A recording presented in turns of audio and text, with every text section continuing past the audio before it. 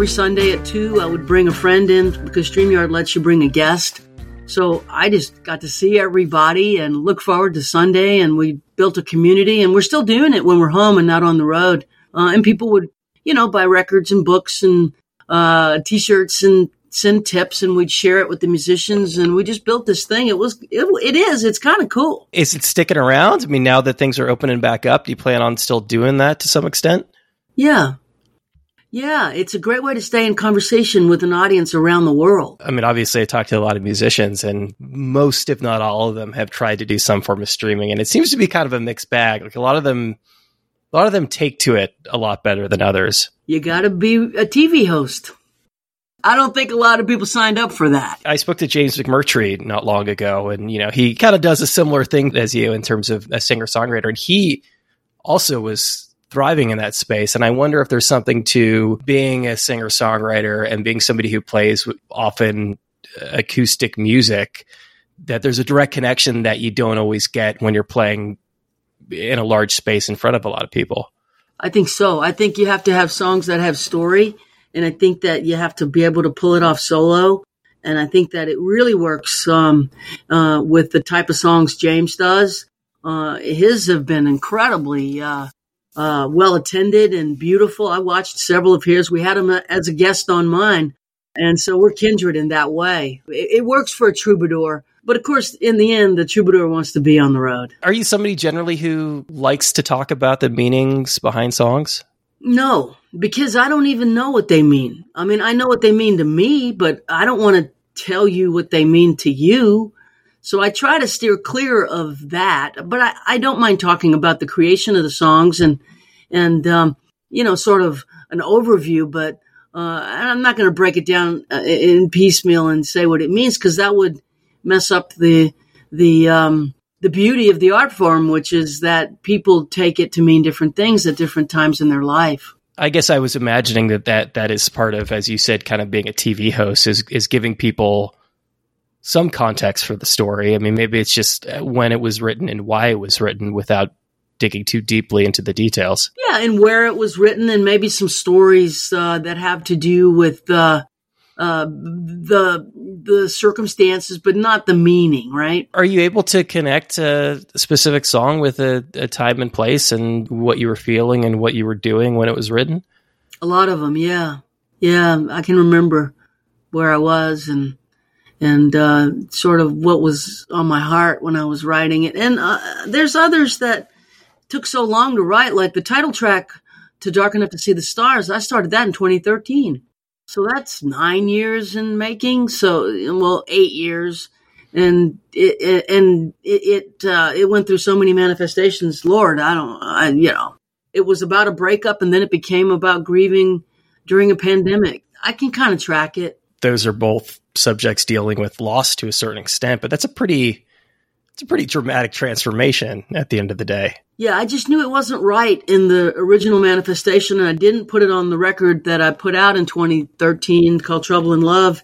I just held it and waited. And I'm glad I did, because it's a much better song now. In fact, who knew it was going to be a title track to the next record? I actually just put that together talking to you. Like, I'm glad I held it back, because no wine before it's time. What were the common threads? I mean, clearly it wasn't fully formed if the subject matter was so dramatically different. What shape was it in 8 or 9 years ago? It was a straight up song about a breakup.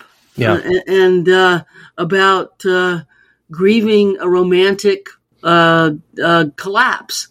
And after going through so much death and loss and grief in the pandemic, I realized, this is a bigger song than that. This is a song that addresses mortality. And once I had this idea that hit me so hard, which just landed the song for me, is that the love that I receive from the people who have passed away, I get to keep.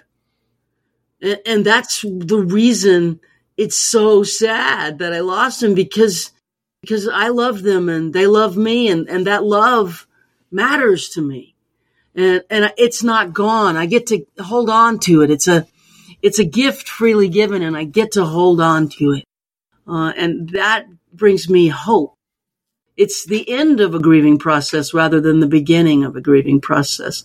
When you come to terms with, oh, that love is still mine. Hope is such an interesting word in that context. I mean, obviously, when you lose somebody, they're gone. How does hope manifest itself? Because of the power of love to transcend time. It transcends everything. That love, I can tap into it. I can remember those moments where I was receiving it, and I can experience it again. I feel it. And in a wild way, the song sort of is me beginning to make sense of, wait a minute, that's what we leave behind. We leave behind our love. There's a line you have to walk there. It started and continued to be a song about grieving, but how does it become celebratory at the same time? Those two things seem to be dramatically in conflict. Yeah, it's a tough one, isn't it? I think the last stage of grief is acceptance.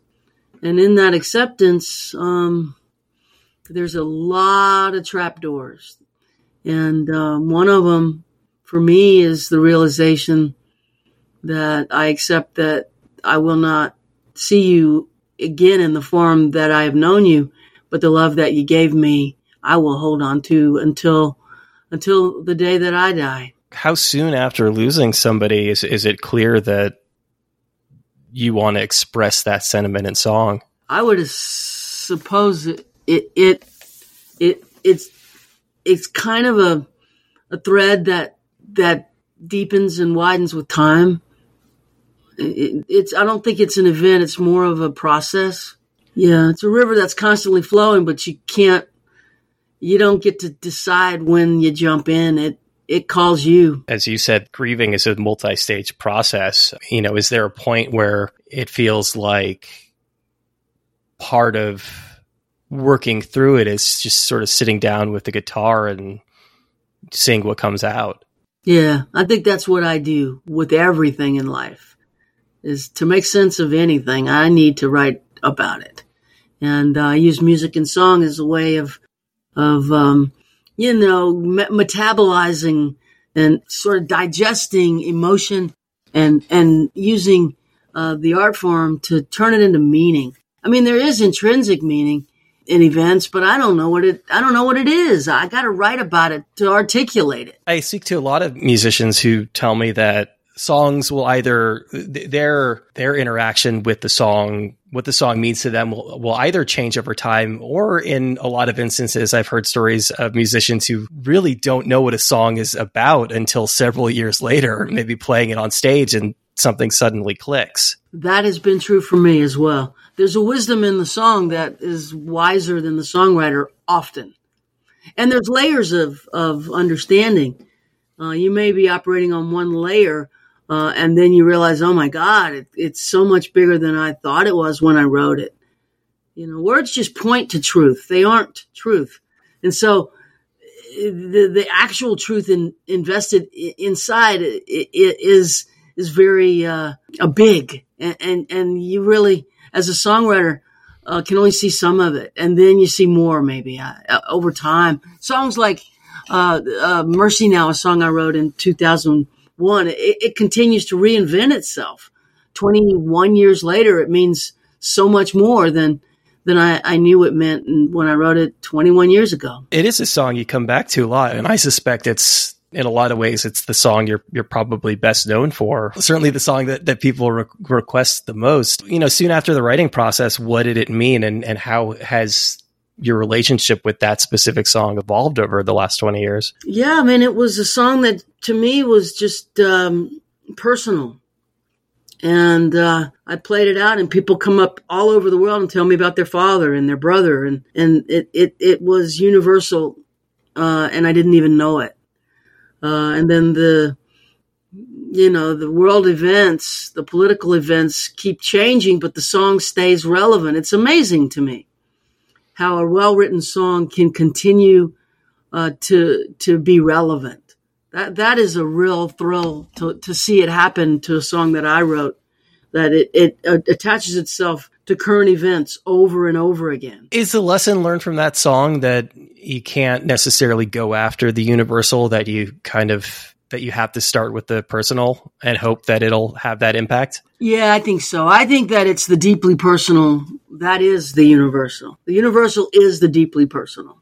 And it transcends navel gazing. It's beyond the specifics of my personal life. It goes into the experience, the emotional experience of what happened, not the specifics of the details of what happened, but how it shaped me and how it happens to everyone, you know. On your last record, and for some time, you've been working with veterans to help them, veterans and the spouses of veterans to help them tell their stories. Is obviously those songs that they write with you are deeply personal. When you're transcribing them and when you're setting them to music, are you attempting to make them a little less specific? I actually try to make them more specific, but not in a way that makes the co-writer uncomfortable, but in a way that generates empathy. I think if you can bring the listener into the experience that we're writing about, empathy is part of the trade-off.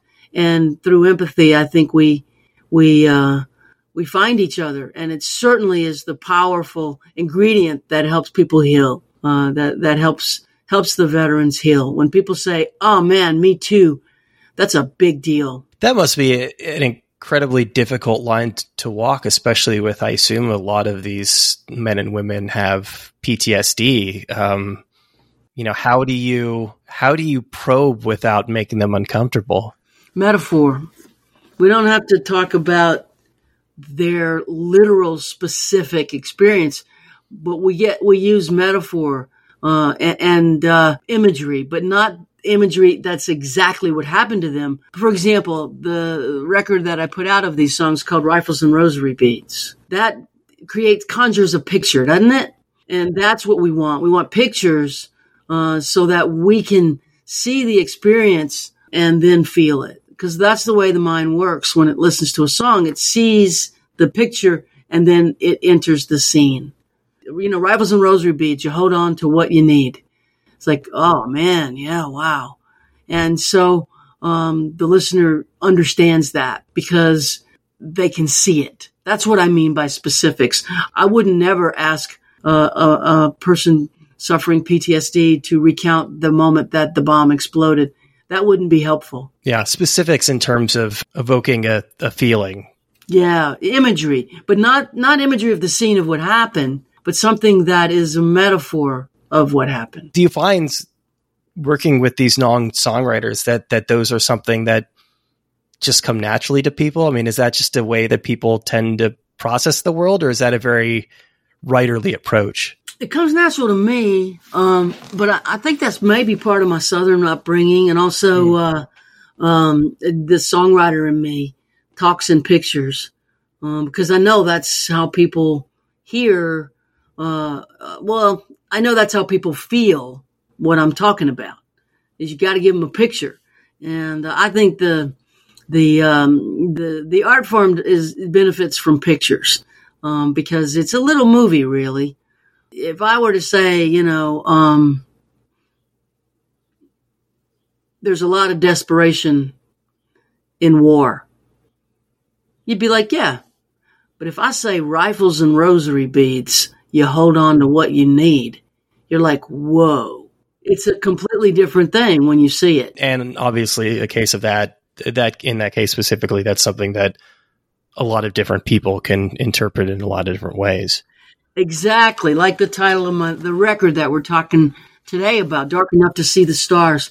Again, that's a very specific picture, but it's a metaphor for when things are hard, really hard. You start to make sense of what's important. I took that out of Dr. Martin Luther King speech. To me, that evokes the phrase, "It's always darkest before the dawn." That is a sister saying, yeah. That specifically, I have mixed feelings about. I wish that was universally true, but you and I both know it's not. But it can be true, and I have had instances where it was true. But is it universally true all the time? No, not. Life is so complicated. There's so many times it just gets worse. And yet there's times when you want to give up and you just can't do it anymore. and then the phone rings or something happens that changes everything.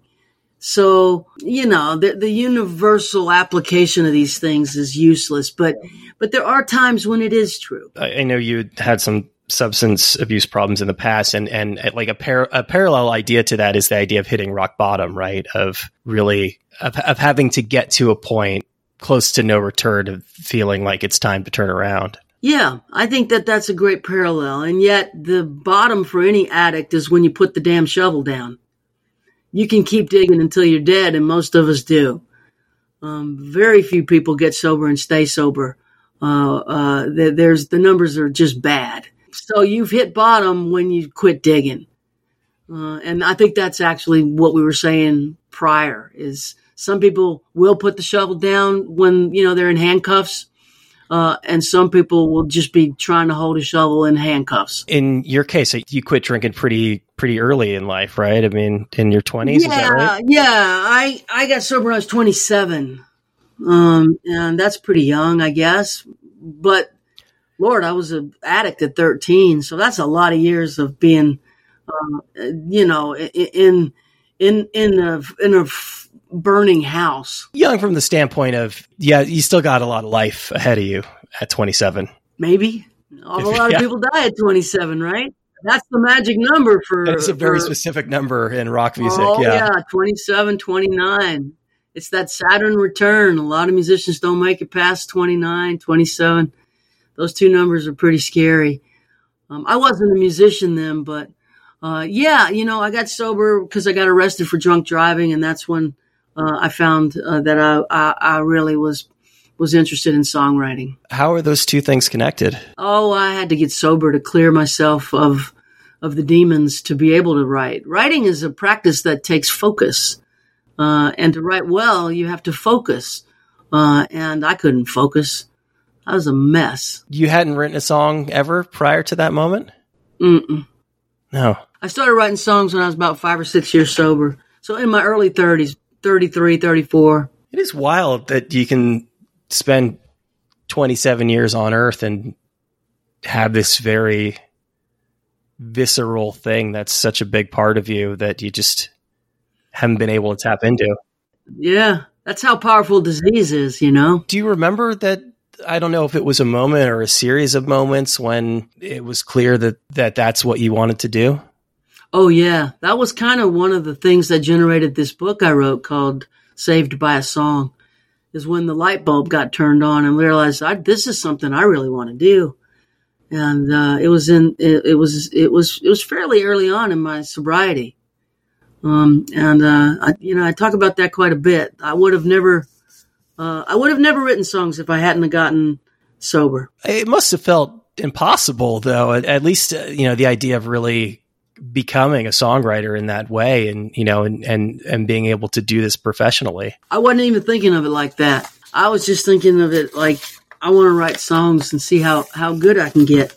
I never thought of it for years as a profession. I didn't think that didn't make sense. I was a restaurateur. I went to chef school. I owned restaurants. I was doing great. But at some point I wasn't happy anymore. And, I didn't want to do it anymore. The kitchen became a slave driver. And that's when I started taking music and song pretty seriously. And I decided that when I was 40 that I should come to Nashville and really try. And I did. And I'm still here. Was the restaurant world, was that something that you were passionate about, or was it just kind of a job that you fell into? No, I loved it. I loved it until I didn't. Right up until I didn't, I did. Yeah. Lucky that those two things coincided well enough that you had a different direction you could go in. Yeah, right. What's the connection between that moment and, I know the book is recent. I think it came out last year. Mm-hmm. What spurred the decision to sit down and actually put things into prose? A book deal. So somebody approached you about writing a book, and... Yeah, I would have never done it without a book deal. It's really hard to write a book. And it takes a lot of years, and to write it well is just about the hardest thing in the world. And so I signed a contract to do it, and that gave me the incentive. And I'm so glad I did, because if you want to make sense of your life, write about it. It starts to really make sense. Oh, this led to that, led to this. When you write about it, you see the through line, and you don't really really know it until you write it. Was it something that you had considered previously? Oh, I've always had it in the back of my mind that one day maybe. My house is covered in books. I got books everywhere. I got thousands of books. I'm a book reader. I love language and books, and I deeply admire authors. To me, authors are rock stars, and yet I didn't seriously entertain it. I mean, I wrote a short story once for Melville House because they asked me to, in a collection of short stories written by songwriters. But I guess I'm kind of person, if you sign me to do it and give me money, I will deliver. But that's the kind of motivation I need. Did it feel like pulling teeth at first? Long form is hard. And the struggle is to find the way to hang you need to build the arc. And it's obvious in retrospect, but when you're in it, you're like blindfolded. It just seemed like there was just a whole lot of stories and no big overarching story. I had to figure all that out in real time, and I had no experience doing that. So I spun around for quite a few years. What was that overarching story in hindsight? Saved by a Song. That is music and song that helped me to stay sober and helped me work through trauma. And then I got to work with veterans and help them work through trauma. And that music and song have been and can be, if we need them to be, much more than entertainment. And so I think that is the big discussion of the book. And then I talk about my approach and how I see the songwriting process. So it's memoir, it's working with trauma, it's working with veterans, and how I think songwriting works. In the same way that you're able to really pinpoint where and when a lot of these songs are written, are there songs that hit you at certain points in your life that you feel like did honestly save you? Yeah, over and over again. I mean, for people who really take music seriously, it's serious. It's a relationship that matters. When we hold on to music and songs and songwriters for dear life.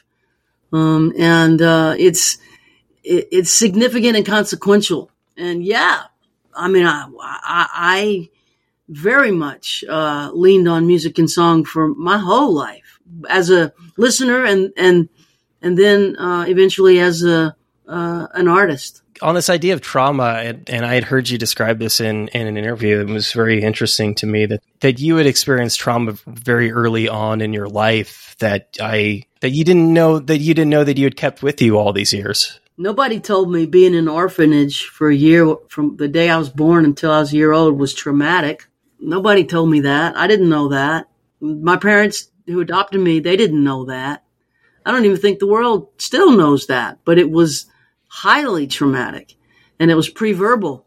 And so this was, I think, a lot of the fuel behind my addiction and the pain that I was trying to soothe. And so I had to work through that, and I used music and song quite a bit to help me articulate it and make sense of it. And once I was able to make sense of it, it didn't have a hold on me nearly as much. I'm guessing a lot of people think that, or believe that can be traumatic, but that people are very resilient and that these things that happen to you, especially at a young age, they don't stick around. 40% of the men in prison were adopted or fostered.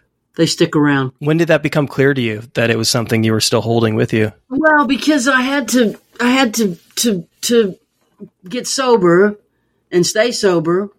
And then, 10, 15 years sober, I'm still struggling with this intense feeling of falling through space, like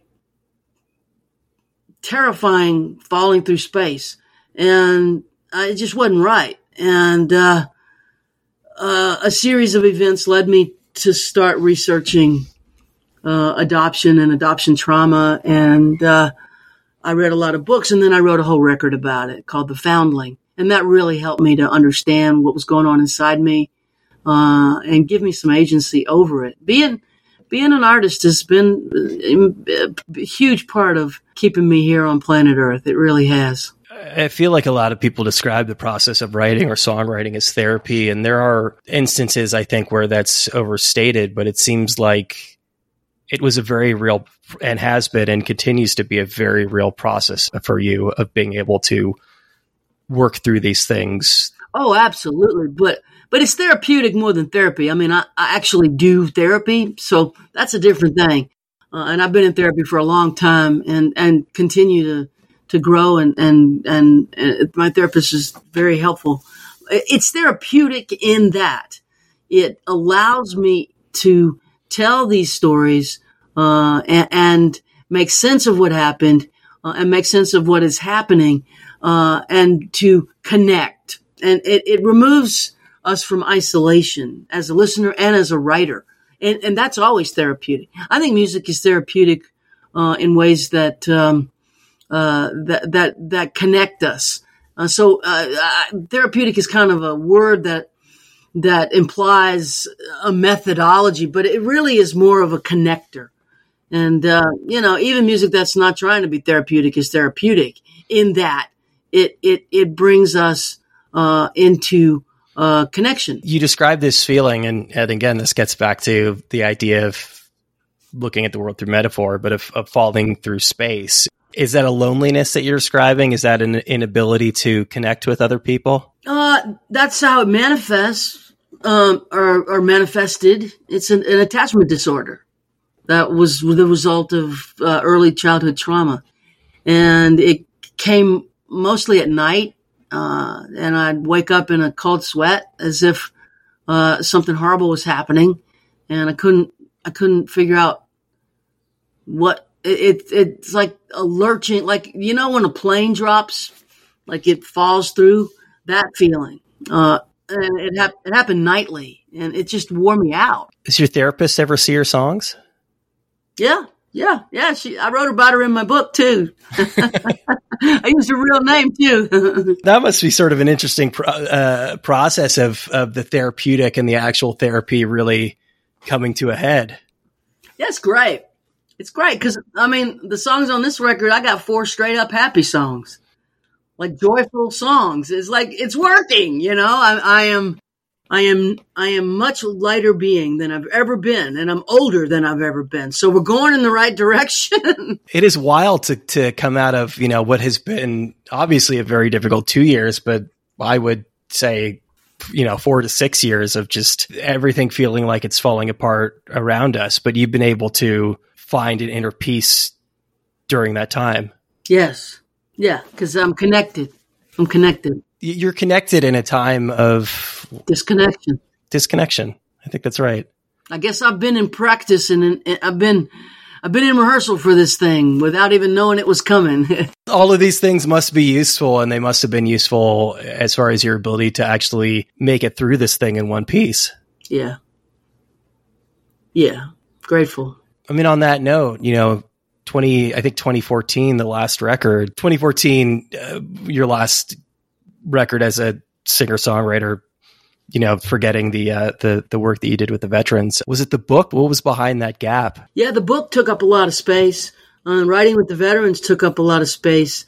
And I was in this process of transformation. I was changing. And I didn't have I wasn't trying to write songs. I was doing this different kind of work. And then I reached this place where I was ready to write about it.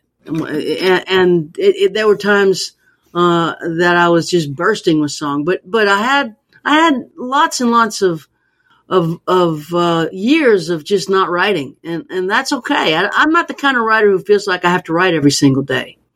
I want to write always, but I don't have to write. And I feel as though these periods of letting the fields lay fallow, that's purposeful. There's stuff going on I'm going to eventually capture. I didn't quit writing. We're not harvesting right now. Yeah, maybe this is bad. I know that a lot of my identity is tied to being a writer, something that I've been doing professionally for 15 plus years now. And I know I get a little antsy if I don't write every single day, because it is something that is so important to how I define myself. And obviously, since your 30s, since your 40s, it has been something that is so fundamental to the way you perceive yourself, but it isn't hard to let that go for an extended period? No, not at all, because I can play the songs I've written and people are just happy to hear them. Yeah. And they don't seem to get old. I've got a couple hundred songs. I can, like James, just play and play and play.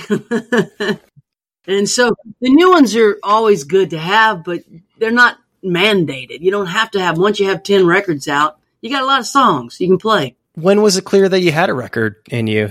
Well, it wasn't, but after the book came out and I had done all the press and I did what I had to do for the book, I sat down and said, okay, now we got to think about a record. So I started gathering everything I had to see what I had that I liked and to see where the holes were. And it just came together in a series of months of focusing on what it was, that I needed. And then, rewriting some stuff, and adding a couple of more songs. I wrote a couple of songs specifically about the experience of loss in the pandemic. So, while I was home, I had a lot of downtime and I used it to capture this stuff. And I got caught up. My songs caught up with my life again. That's kind of how it goes. What does that mean? Your songs caught up with your life? Well, I live and live and live and live, and then I write about it. And when I first started writing, I was in my 30s, so I had to catch up with 34 years.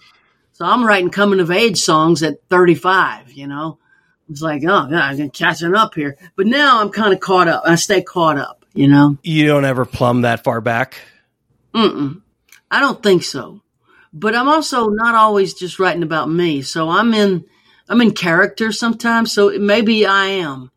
And certainly, there's stuff back there that still rears its head. I'm like, whoa, I could write about that. So it's still alive. And I'm sure, it has to be in some of it. It has to be. Yeah. In the sense that life, the way we live it, isn't necessarily a straight continuum. And that could mean writing a book and really going through and starting to, as you said, realize these connections and realize these things about yourself. Or it could be going to therapy and really getting in touch with something a long, long time ago. Those things. There's always more. Yeah. Yeah. And those things, while not in the immediate past, must have some impact on your songwriting. It's so non-linear. I don't even know what I mean. I got caught up. I think I got caught up, and then I realized that ain't no getting caught up. It's circular. It absolutely is. No doubt about it. How many songs did you have going into this one? These are all of them except for one that didn't make it. How much before you actually sat down and decided you were making a record? How much was kind of kicking around? 5, 6, 7 songs. I just needed to write 3 or 4 more to get it right. Yeah. Without that kind of urgency, certainly you didn't have an urgency to work on another record over the last several years. Does that mean that every time you finish a record, you're not entirely sure whether you've got another one in you? Never know if I have another song in me, really. I sit down and write, and there it is again, Yeah. You never know what your last song's going to be. You certainly don't know what your last record's going to be, but yeah, the calling calls and keep going. And I'm writing a lot now. All of a sudden, I'm just writing a lot. What do you attribute that to? Oh, it's just the season of it, I guess. And I'm co-writing with people who are asking me to write with them. That helps. I love co-writing. Is there a way in which once the floodgates open and once you've started working on another record that all of a sudden, you're just writing again? Can be, yeah. When I know I need 3 or 4 songs to get to the finish and have a record, that's motivating. Definitely. And when I have something to say too, when there's a lot to talk about, and certainly, being in love and being in a pandemic and losing people, that's rich material. Yeah. Yeah. You're clearly a very thoughtful person, and you don't strike me as somebody who really where there's ever a point where you don't have something to say. I have something to say, but I'm not sure it's a song. Yeah. So anyway, well, I never imagined I'd be sitting here with 10 or 11 records under my belt. It's a body of work now, and I'm a long-termer, and I'm grateful.